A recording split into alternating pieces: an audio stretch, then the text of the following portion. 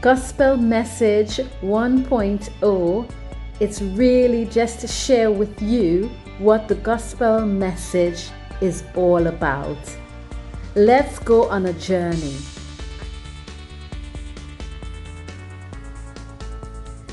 So we've come to a point where man has fallen. Man has made a really bad choice. And one of the questions that often come up is, then why did God give us free will? Some have gone as far as to blame God for giving us this free will.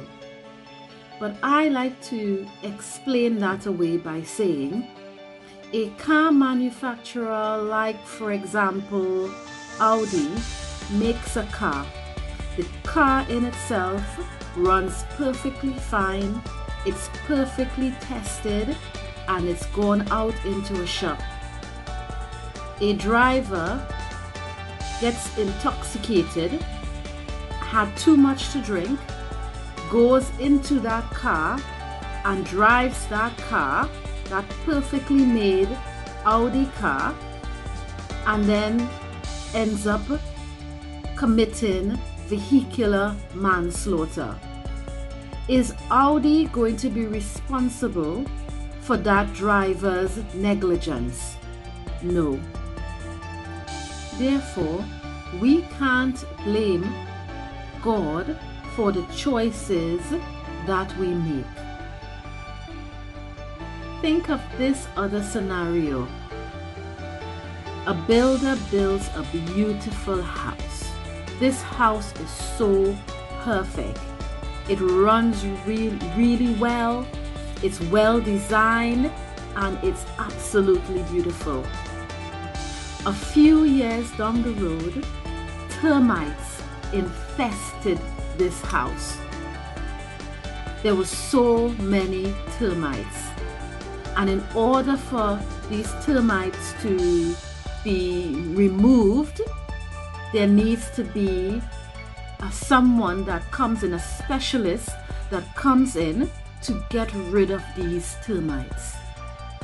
So what am I talking about here? God is the builder.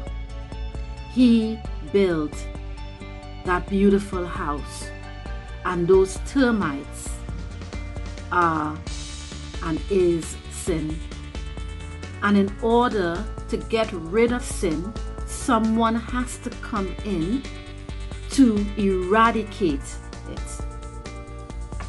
Nobody who has a house and termites enter that house will leave that house to be overrun with termites.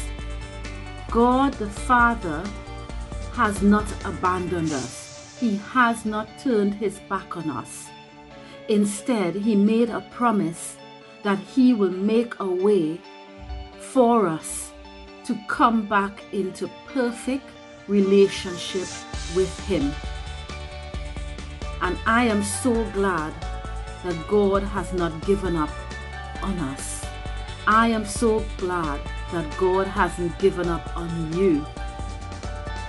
You are so important to God that God was willing to send a specialist to remove your sins. What if I tell you that this specialist that came to exterminate these termites did it free? Would you believe me?